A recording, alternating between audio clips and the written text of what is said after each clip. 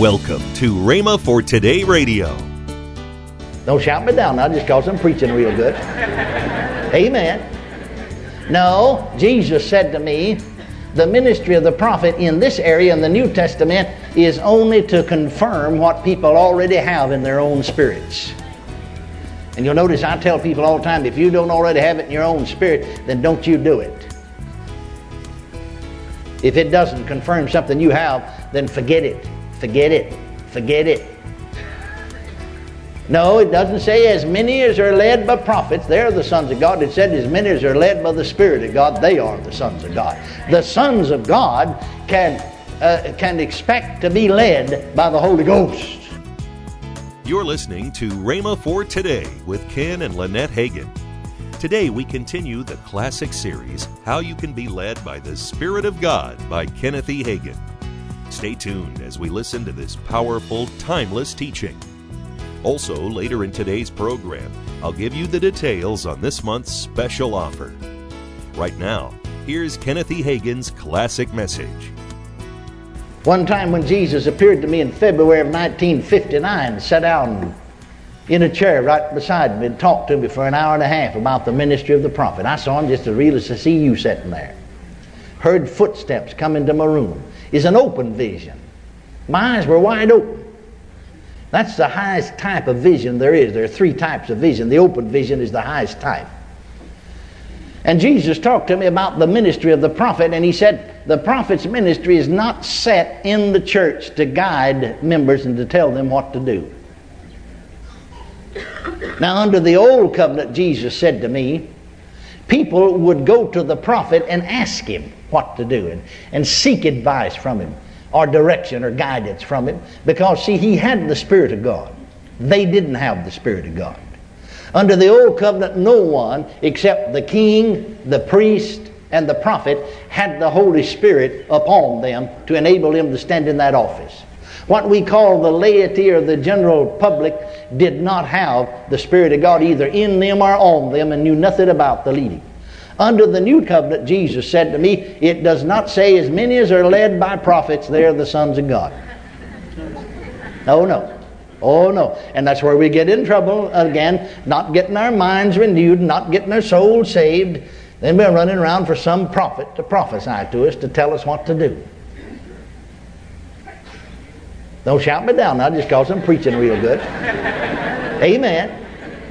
No, Jesus said to me, the ministry of the prophet in this area in the New Testament is only to confirm what people already have in their own spirits. And you'll notice I tell people all the time, if you don't already have it in your own spirit, then don't you do it. If it doesn't confirm something you have, then forget it. Forget it. Forget it. No, it doesn't say as many as are led by prophets, they're the sons of God. It said as many as are led by the Spirit of God, they are the sons of God. The sons of God can expect to be led by the Holy Ghost. Hallelujah. And really, it's there all the time. You haven't recognized it because you're not spiritual enough. You're too much living in the soul realm or too much in the physical realm. And if you take the time to listen, you'd find the guidance. Well, now, how does he guide us? That's a good question. He is going to lead us. We have the scripture that said so. For as many as are led by the Spirit of God, they are the sons of God. The sons of God are led by the Spirit of God. They're not led by somebody else telling them what to do. That's not the leading at all.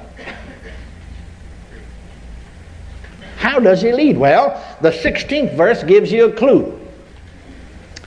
The Spirit itself, or as the margin says, Himself beareth witness with our spirits that we are the children of God. Well now, if in this most important aspect of life, the most important thing that can happen to you, becoming a child of God, if that's the way that He lets you know that you are a child of God, His Spirit bearing witness with your spirit, then you could understand that that's the first and the foremost way that He'll lead you is, number one, by the inward witness. And the inward witness will be above all other witnesses. That's number one. That's the primary way. You don't know that you're a child of God because somebody prophesied to you you're saved. You wouldn't even accept that. You don't know that you're a child of God because somebody else said, I feel like you are. You don't accept that. Amen. You're not a child of God because you had a vision. You might or you might not, but that don't make you a child of God. That's not what the Bible said. That's not the way you know you're a child of God. Isn't that right? How did He say that we know we're children of God? His Spirit, God's Spirit, bears witness with our spirits. Sometimes you can't tell a person how you know, but you just know it right down there on the inside of you. Amen. Isn't that right? You know it. You know it. An inward witness. That is the main way. That is the primary way that He will lead you and guide you is, number one, the inward witness. So we're going to talk about how the Lord leads us by the Spirit. Number one, by the inward witness. You will find that being led by an inward witness is number one, as I said. Or it's the primary way that the Lord leads all of His children. Now I could think of many times in life that I've been led by an inward witness. And most always that's the way I'm led. Oh yes, I've had revelations and I've had other way, but most of the time, the majority of times, that's the way I'm led. I came to Tulsa by an inward witness.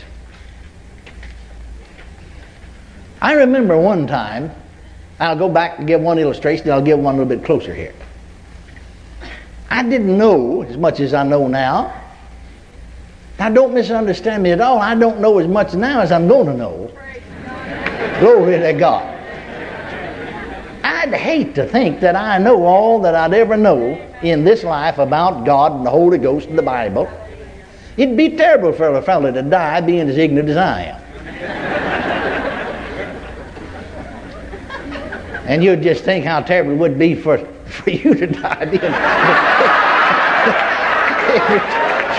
you're here. Amen. Amen. No, I don't know everything. Do you? I'll say it again. I've said, well, don't be afraid to tell people I don't know. Because you don't. You don't know everything. Amen. Thank God for what we do know. Well, now, I want to show you something here about this inward witness. My wife and I were pastor of a little church in the Black Land in north central Texas. And so there's another church wanted me to come and try out as pastor down in the oil field of East Texas. So I went down there and preached on a Sunday, and in 1941. And after I'd preached on that Sunday, I was on my way back home traveling after the service back to my home. It was a little over 100 miles, about 120 miles, I guess, where you had to go then. Little 2-lane roads, no highways or even 4-lane roads. And they'd asked me, if they could vote on me for pastor. And so I said yes. And so I put out this fleece. You see, I hadn't been too long. I was born and raised Southern Baptist and started preaching Southern Baptist, got the baptism of the Holy Ghost as a Baptist pastor in 1937 and 19 after receiving the left foot of fellowship from among the Baptists. In 1939, June of 39, I accepted the pastor of this little full gospel church. Now in March of 1941, you see, a couple of years later, this church wanted to consider me. And I'd been around these full gospel people long enough now till a lot of their misconceptions had rubbed off on me.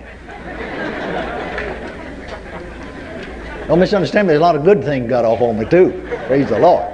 But this one was bad. I kept hearing them. I didn't hear that so much among the Baptists, but I kept hearing them talking about putting out a fleece. So I put out a fleece. See, I knew better. It saved me a lot of trouble praying. Saved you a lot of trouble getting alone, waiting on God. Maybe fasting. Just put out a fleece. Now, Lord, if you want me to do that, well, you do this. Or, Lord, shut that door and open this door. But some of those doors the devil might shut and the devil might open because they're on his territory. That'd be sort of like praying, now, Lord, if you want me to go to Kansas City next week and preach, while you open Brother Hagin's front door. Well, no, I might open that myself. I live over there. Anything that you might call on to be done in this world, Satan's the god of this world, the Bible said. So I said, Lord, I'm going to put out a fleece. And see, now I just turned over to you, and I didn't realize that I didn't turn it over to the Lord.